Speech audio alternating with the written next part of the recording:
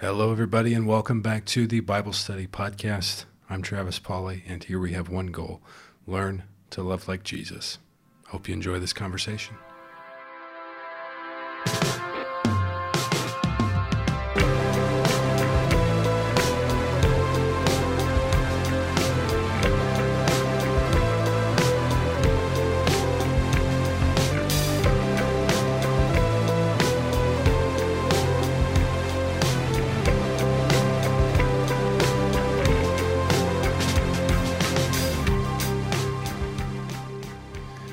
And we're back. Hi, Wes. Hey, Travis. How are you? I'm doing great. How about yourself? Doing great. We've got a question for the podcast today that I think, not even arguably, it just is probably the favorite topic of the show. Because it has to do with eschatology and what happens after death and resurrection. Yes. That's right. Good. And the very vivid picture that I think we often like to paint when we look at the New Testament and how it talks about that. So I'll go ahead and read the question. This is from Chris. On the new earth, after judgment, will we still have free will? If so, would there ever be a danger of rebelling again? That's a great question. And I will say, for those that aren't convinced about the new heavens and new earth and the redemption of creation, you can still listen to this episode. I don't think we'll get too far into the weeds on that. So somebody might even ask the question, like, will we have free will in heaven? I've heard that asked. And that has been a question that's been asked to me as a minister for years. People want to know, because to Chris's point, if we do have free will, that's a scary thing to people sometimes, because they say, well, I mess up now. I have the choice now to obey or not obey, and sometimes I don't obey. So what happens if, when I'm with God for eternity, what happens then if I disobey? And can I still disobey? And if heaven is heaven, or if eternity is eternity, the way we typically think about it, will there be any sin there? And we would assume there's not going to be sin there. So if there's not going to be sin there, how could I be there? And how could I be there if I can't choose to sin? So all of those things make for a very good question.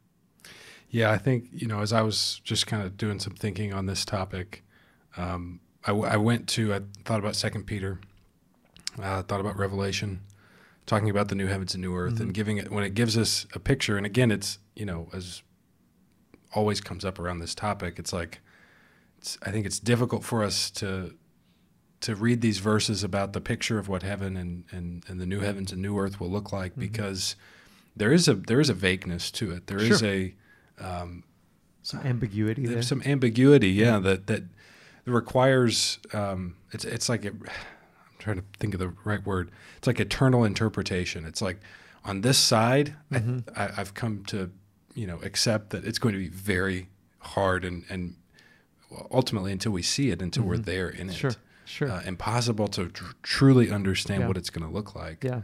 I like the idea of like having a spiritual imagination where we can sort of imagine the possibilities of what it might be like. We're given some details, and I think we need to take those details seriously, but so much of it is left to our imagination, and I don't think that's such a bad thing. Sometimes people get frustrated by speculation, and it's like, well, yes, some of it is speculative, but so much of it is important to flex our imagination muscles to think based on what we know about God and based on what we know about eternity and the resurrection. What might that be like?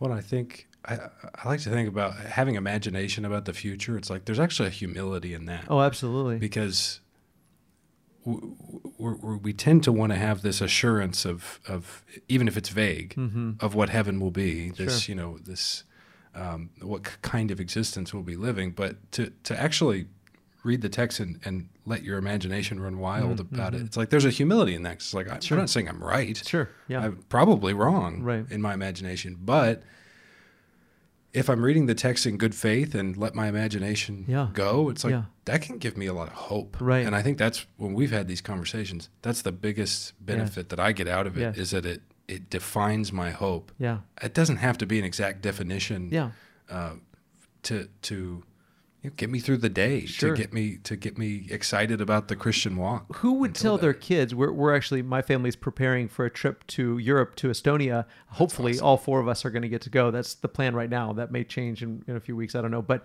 hopefully this fall, that's the plan, is for all of us to go to Estonia. I've been there. I know what it's like in Tallinn, but my family hasn't been. So if I were to give them a few details and say, here's the few details that I'm going to give you on what it's going to be like, if they were to say, oh, well, what if we do this? And is that going to be there? How dare I say, no, stop. You'll know when you know. You'll know when we get there. Don't imagine anything until you get there. You're probably picturing it wrong, so stop picturing it. No, I want them to be excited. I want them to be hopeful. I want them to imagine, oh, what might it be like? What might the people be like? What might it be like to be in a country that English isn't their first language? I want them to imagine those things, and then when they actually experience it, their experience won't be diminished by what they hoped for. Their experience will actually be heightened by what they hoped for, that it was like, oh, this is even better than I imagined. Well, and how much, that's such a good point. And how much truer is that going to be? Absolutely. With heaven? Absolutely. Because I actually think, and I could be wrong, but I think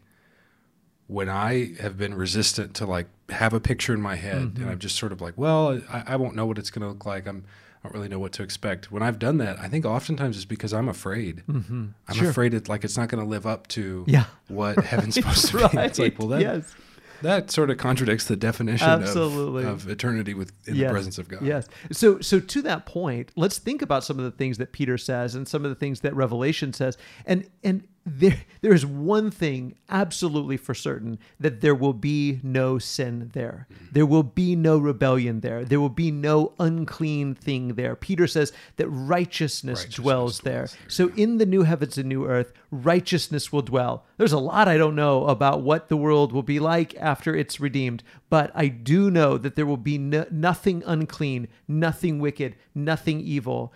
And so that isn't a very interesting question. If I have this tendency to choose evil, either we think the possibilities are there must be evil because surely I will still mess up and choose that, or I won't be able to choose anymore. And I think that's a false dichotomy. I don't think that those are our only two options. And we're going to explore why I say that here in just a second. But let's acknowledge something about free will, that free will itself is an incredibly difficult subject. It's been debated not just in theology and not just in Christian theology, but in philosophy for a very long time. And so much thought has gone into this. Are things predetermined? Are they predetermined by the universe? By even secular people believe in a determinationism, whatever that word is, that they believe that things are predetermined, that we're just dominoes that are falling. And the domino that gets hit by another domino and then falls into the next domino, it may think that it's choosing to fall over into the next domino, but really it's just an illusion of choice. And that's what a lot of secular people believe, that we have an illusion of choice and that choice isn't reality.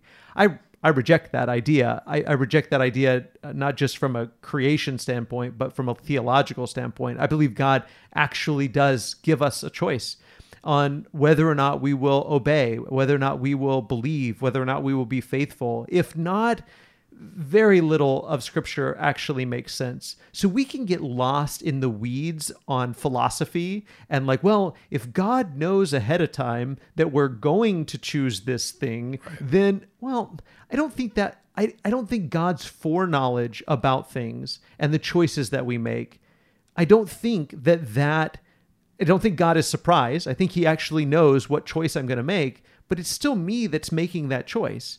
And it's like if I have watched a movie multiple times, if I've seen a movie a dozen times, then I know what choice those characters are going to make. Now, I actually had no bearing on whether or not they made those choices. Right. Obviously, the director did. I don't want the listener to get lost in my metaphor. But I, as the observer, I have a foreknowledge of what they're going to do, but I didn't force them to do that. Mm-hmm. My foreknowledge is not forcing them to make a certain choice. And in fact, sometimes the character will make a choice, and I've seen this movie, so I know what they're going to do, and it's not the choice I want them to make. I'll beg with them and plead with them, please don't go up there. Don't go in there. The bad guy's in there. Don't do that. And I know that they're going to ignore my pleading and do what they want to do. And I think that's the position God is in. Yeah. God knows what choices we're going to make. And he may not even want us to make those choices, but he knows that we will. He knows that we will choose to do what is sinful and wrong. His foreknowledge of my choices doesn't change the fact that I actually made those choices in reality. Yeah, two thoughts about what you just said. Number one, I think on the negative side of, well, if God knows what we're going to do and lets us do it and knows it's going to turn out bad, then isn't he responsible? It's like, well, how about on the positive side of that? How about the fact that all things work together for the good of those who love him? How about the fact that, like, I personally, sin that I've had in my life has led to something good? Right, yeah. It's like... Yeah, he can redeem these bad situations, yeah. So do I take credit for that? Well, good for me for sinning. It's like... No, it's like, yeah, God redeems. Yeah, God puts people in my life. God puts situations in my life that reveal that sin to me. And then I hopefully come out better and stronger out of that. Yeah. It's like, well, I can't take credit for that. So God's doing, if you want to insist on the negative end of that, which, again, I think you did a good job of dispelling, but you have to take the positive with that too, that God is also, for those that love him, he's working no through your sin. And I also think when we talk about free will this way, about like to think about, well, we have free will in heaven and could that lead to sin? Again, I think it's such a good question, but as you were talking, I thought about this. Why is free will always like the decision to choose bad? Like that's the question. Aren't we kind of thinking about it still? And we're insisting, you know, if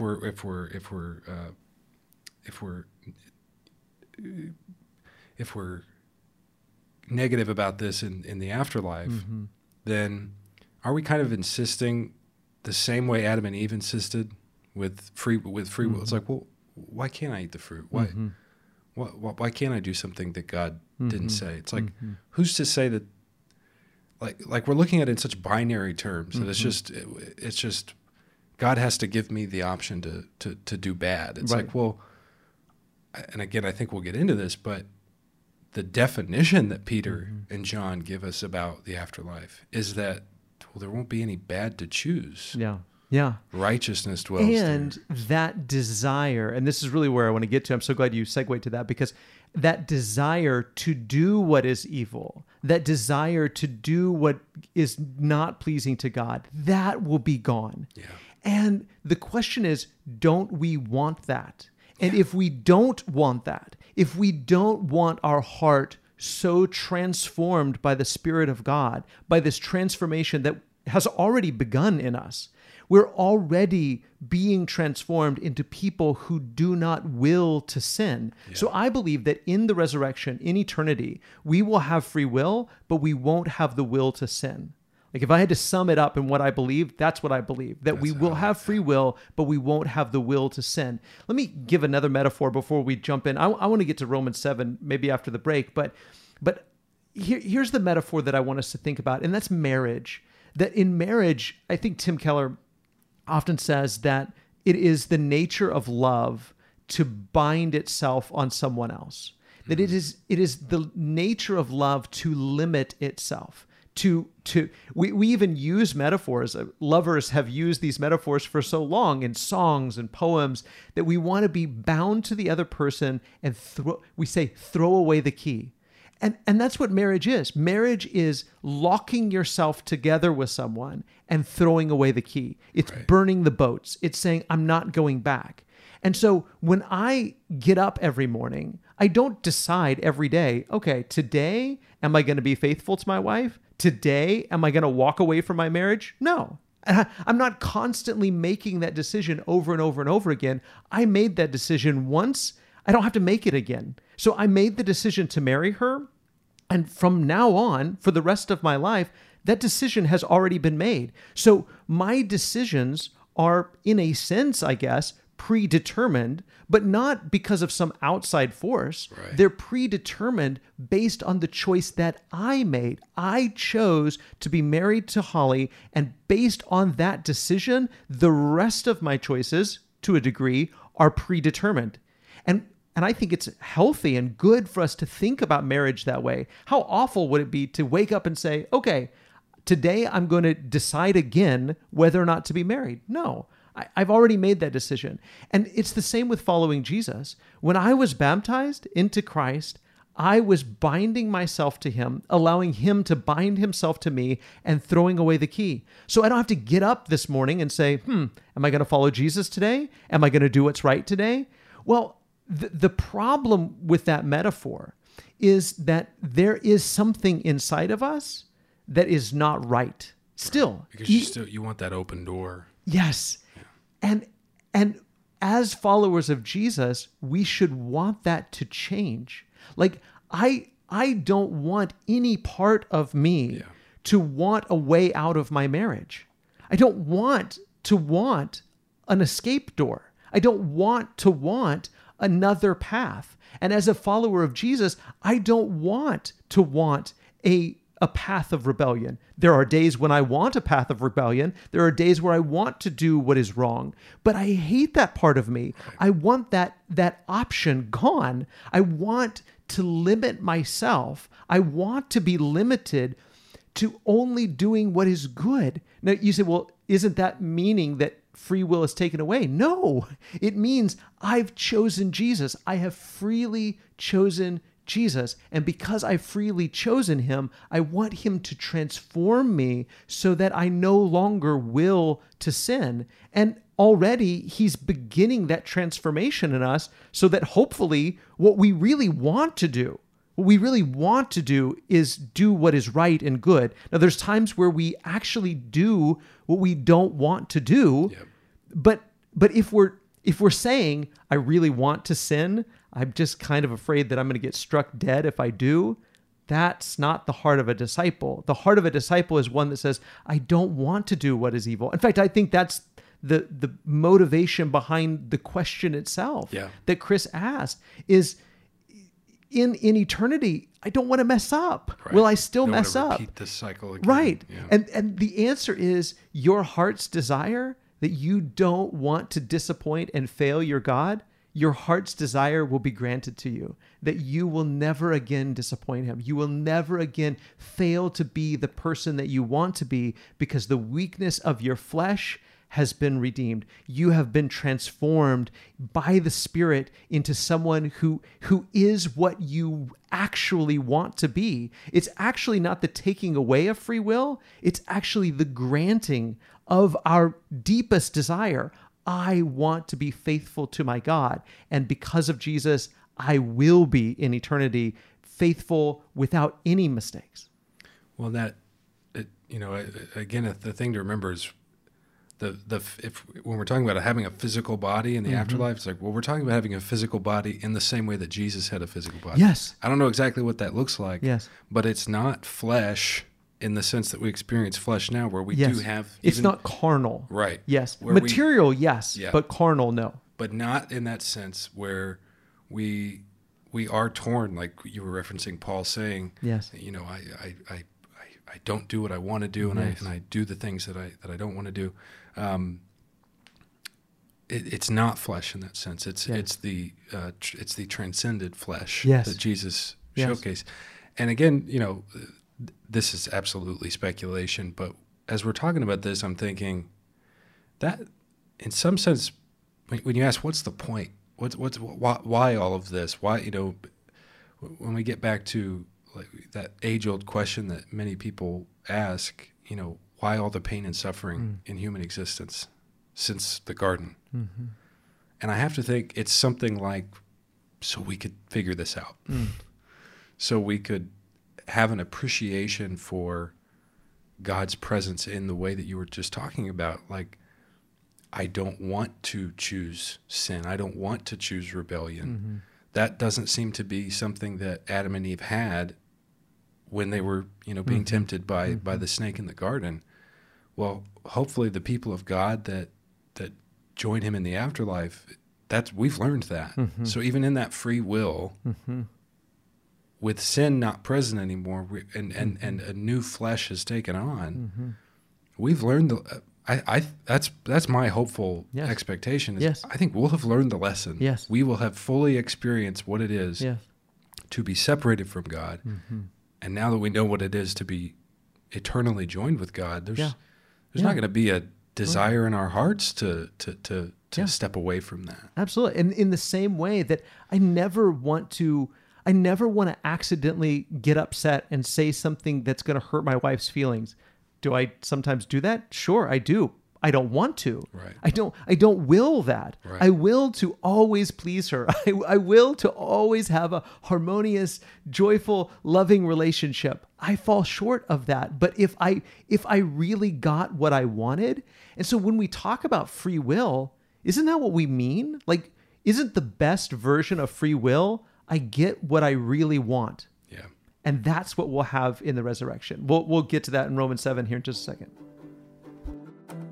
I just want to take a short break from our Bible study to tell you that if you are enjoying this discussion, you might also enjoy my book, Beyond the Verse. You can find the audio version of the book at radicallychristian.com/audible. That's radicallychristian.com/audible. And if you're not already an Audible subscriber, you can actually get my book for free when you sign up for a free trial. So go to radicallychristian.com/audible. Now back to the Bible study.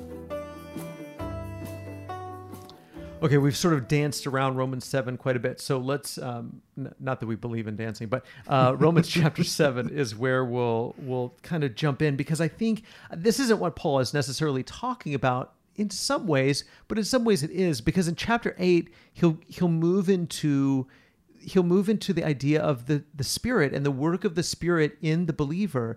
And what I believe in this, the fancy term is inaugurated eschatology, that I believe that the age to come, eternity, has already begun. Mm-hmm. That from the moment Jesus rose from the dead and the Spirit went out and came into the hearts of believers when they were baptized into Jesus, that these people are new creation. Paul says that any of you who are in Christ are new creatures, new creation. So the resurrection, eternity, has already begun in us. Now, we're still in the flesh, and so we still struggle. But that process of what is the second age, the next age going to be like, that's already begun in us. And so anytime we talk about the work of the Spirit, we're talking about how the Spirit is bringing eternity into the present, that even in the present, we're experiencing eternity. Now, Paul in Romans 7, I think he's not talking, I don't believe, about his current struggle with sin,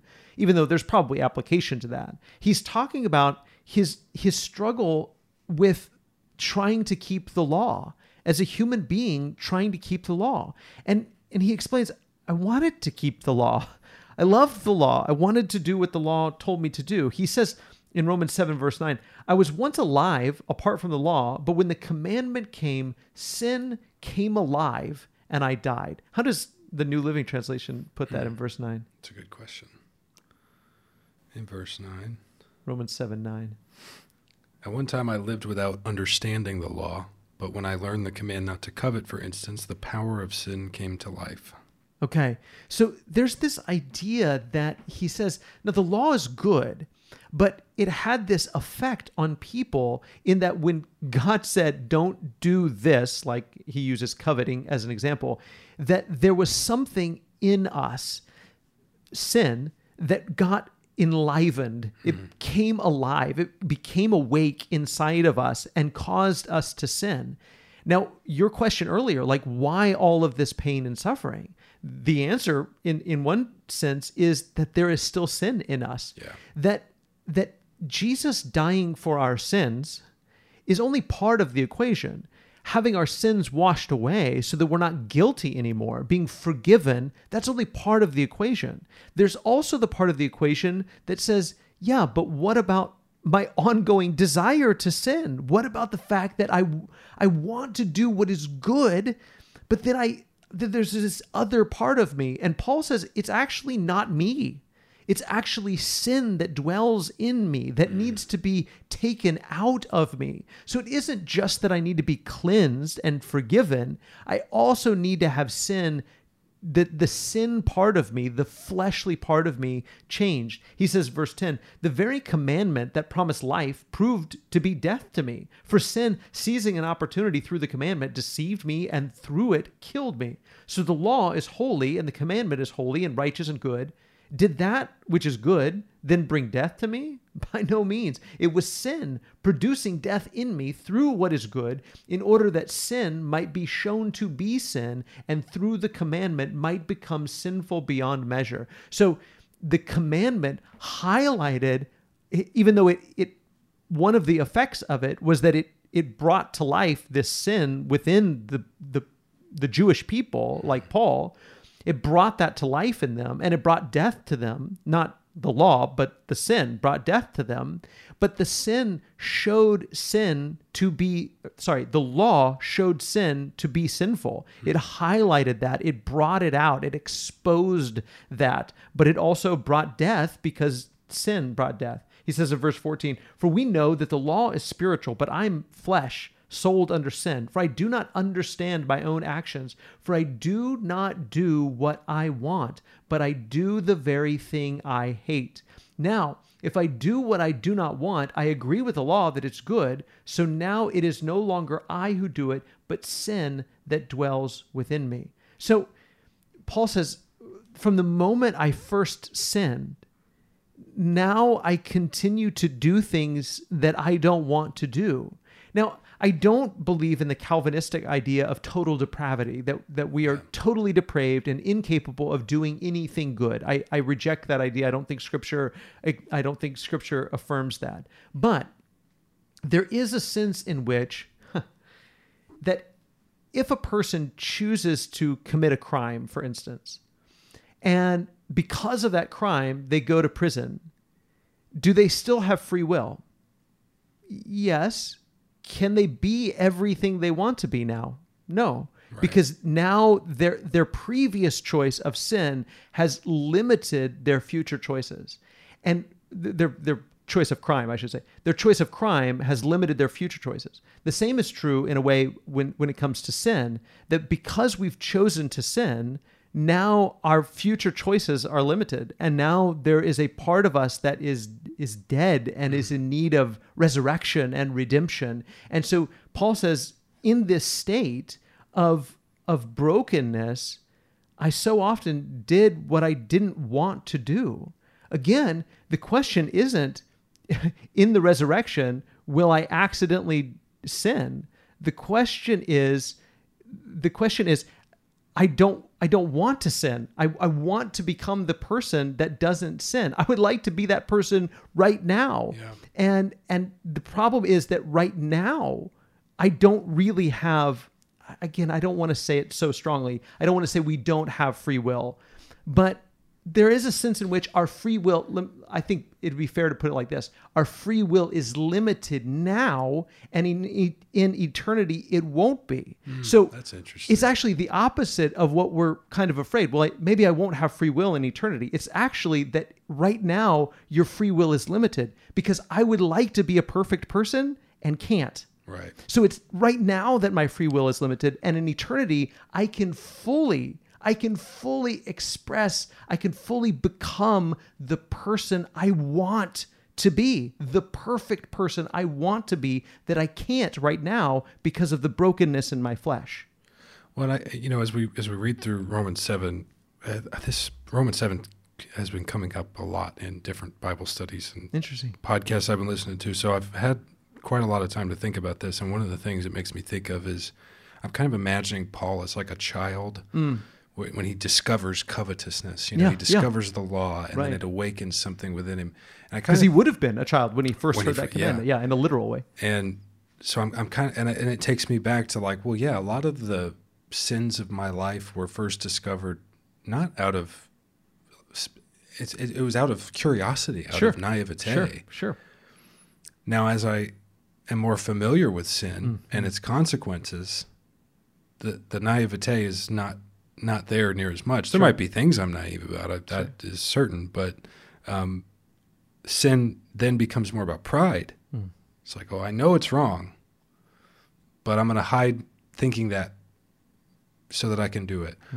I think I can get away with it. I mean, ultimate pride. We were talking last night in a Bible study about how I really think pride is kind of the root of sin. That it's, we get that idea in Scripture that it's at the end of the day, it's that I can get away with it. I can twist reality. I can warp what's good, and I'll be fine. Yeah. I mean, talk about taking the place of God. But then you fast forward to the resurrection. It's like, well, we won't be naive. Our eyes will be open to the spiritual realm.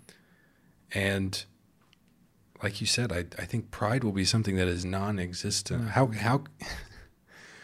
How could we be prideful in the presence of God? Absolutely. In the literal, not he's Face there. to face. The face-to-face presence of God. Yeah. So the motivation for sin, the cause of sin won't even be present. Yeah, absolutely. He goes on, verse 18, "For I know that nothing good dwells in me, that is, in my flesh. For I have the desire to do what is right, but not the ability to carry it out." So that really, that's such a powerful thing. And then, of course, he goes on and says, "Whose wretched man that I am," this is verse 24, "wretched man that I am, who will deliver me from this body of death?"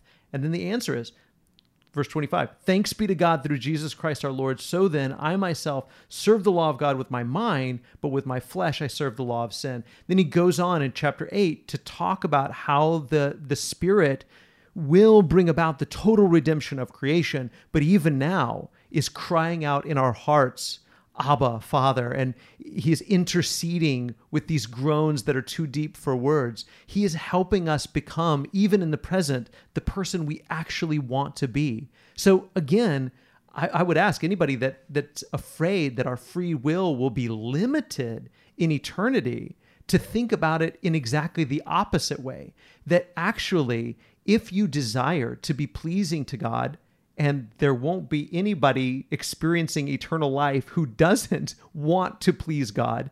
And if that's your desire, you will become exactly who you want to be. Your greatest, deepest heart's desire to please God will be fulfilled in the resurrection. And whatever there is in us that still desires sin, that part of us will die.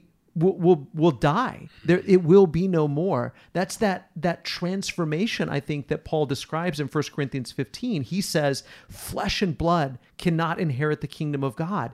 That's what we are right now. That's that weakness. Paul says, I have the desire to do what is right, but not the ability to carry it out. Our flesh, both in the sense that we get sick and we die, so like in a very literal mortal sense, we are weak, but in a moral sense, we are weak.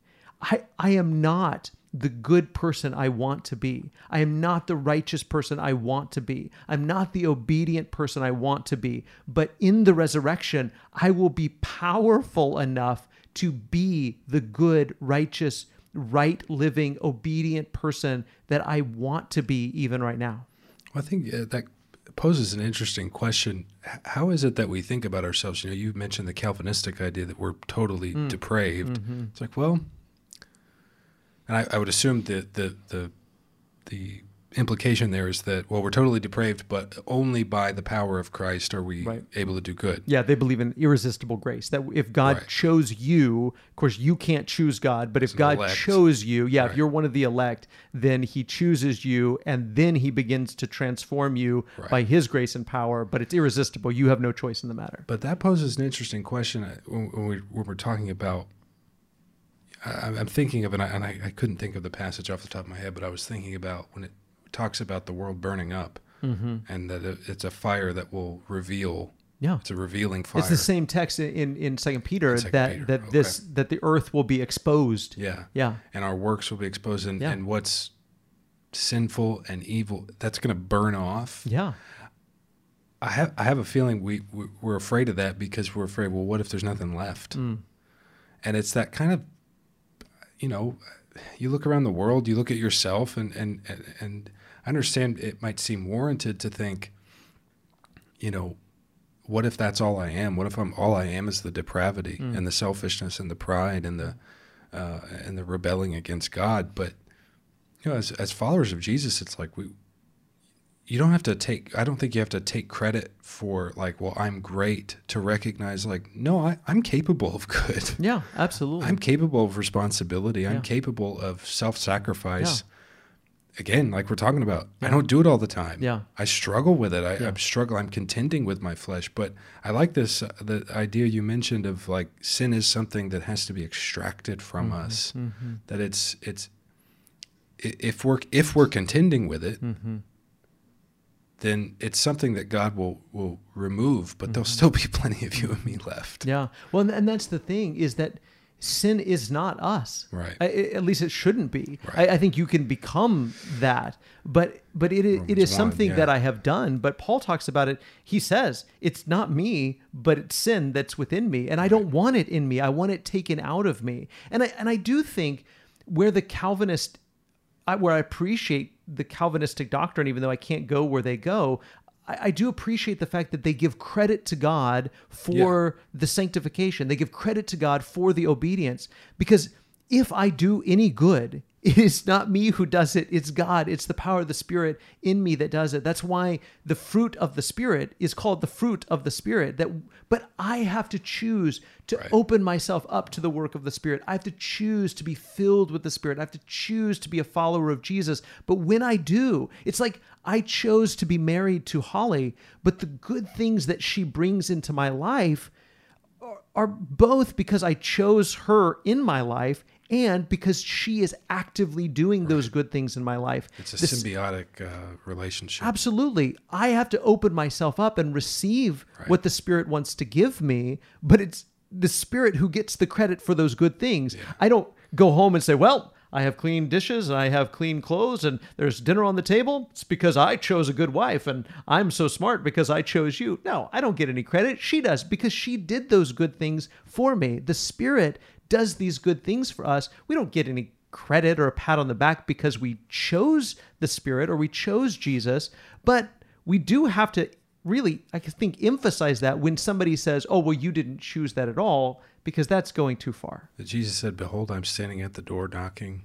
And then that also makes me think of when Cain is resentful about the way his sacrifice was received Sure. as opposed to Abel's. God says sin is crouching at Yes. your door. And you must master it. And Yeah. it gives this imagery of like it's a vicious animal Right. that's waiting to devour him. Absolutely. But it's like, but he's saying you can choose it. That's right. That's right. So And- it's reflexively true that Absolutely. it's like you can choose sin knocking at your door, or you can Absolutely. choose Jesus is Yes. also knocking. Yes, and really, it does become. I've really adopted the phrase here recently. You are what you repeat, and when you repeat walking by the Spirit, when you repeat discipleship, when you repeat spiritual practices, spiritual disciplines, then you become more and more what the Spirit wants you to be. When you repeat sin, sin corrupts. It corrupts the mind, it corrupts the body, it corrupts the soul. And when you repeat sinful things over and over and over again, when you continue to choose that path, then you become ruled by it. You become enslaved to it. And your choices become more and more and more limited. The scary thing is, Hebrews says that you can get to the point where it is impossible to bring you to repentance. Not Like, it's Romans important. 1, yeah. Yeah, well, the same kind of an idea, but yeah, the Hebrew writer is warning these Christians that if you go so far down this road, you can get to a point, not to a point where it's impossible for you to be forgiven, but it's impossible for you to repent because you don't want to do what is right and good. Even if you see it, you don't really want to do what is right and good because you have been so corrupted by the deceitfulness of sin. And so that's why we have to be so very careful here. Yes, you get to choose Jesus or sin, but it's not as if I can just keep choosing sin, sin, sin, sin, sin, sin, sin, and then say, hey, I can walk away anytime I want to. Because there comes a point where you won't want to anymore. Your desire to do what is right and good will become so desensitized. You will become so enslaved by it, you won't want what is good. And so we have to realize that the opposite is true, that the sanctification process is changing us. I want to one last passage before we close. Philippians 2. I would love for you to read it in the New Living Translation because I looked it up ahead of time. But Philippians 2, 12 and 13. What does that say in yours? Dear friends, you always followed my instructions when I was with you. And now that I'm away, it is even more important. Work hard to show the results of your salvation, obeying God with deep reverence and fear. For God is working in you, giving you the desire and the power to do what pleases him.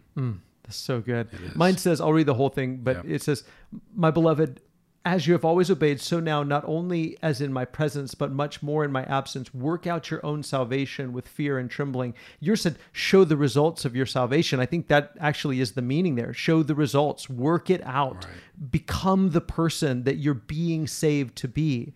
For it is God who works in you both to will and to work for his good pleasure. So that's everything we've been talking about. The choice that you have to work out, like you have to work to become the person that God is saving you to be, but it's God who's working in you. And I love the way he says to will and to work, or desire and the power, that he is giving you the desire to do it and the power to do it. He's giving you the will to do it and the to will and to work for his good pleasure.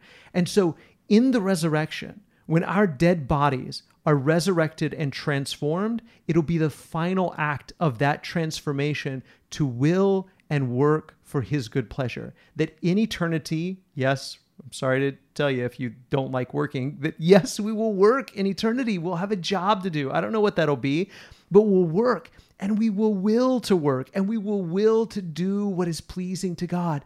We will desire to do what is right. So yes, I believe in the resurrection, we will have free will, but I don't believe that we will to sin.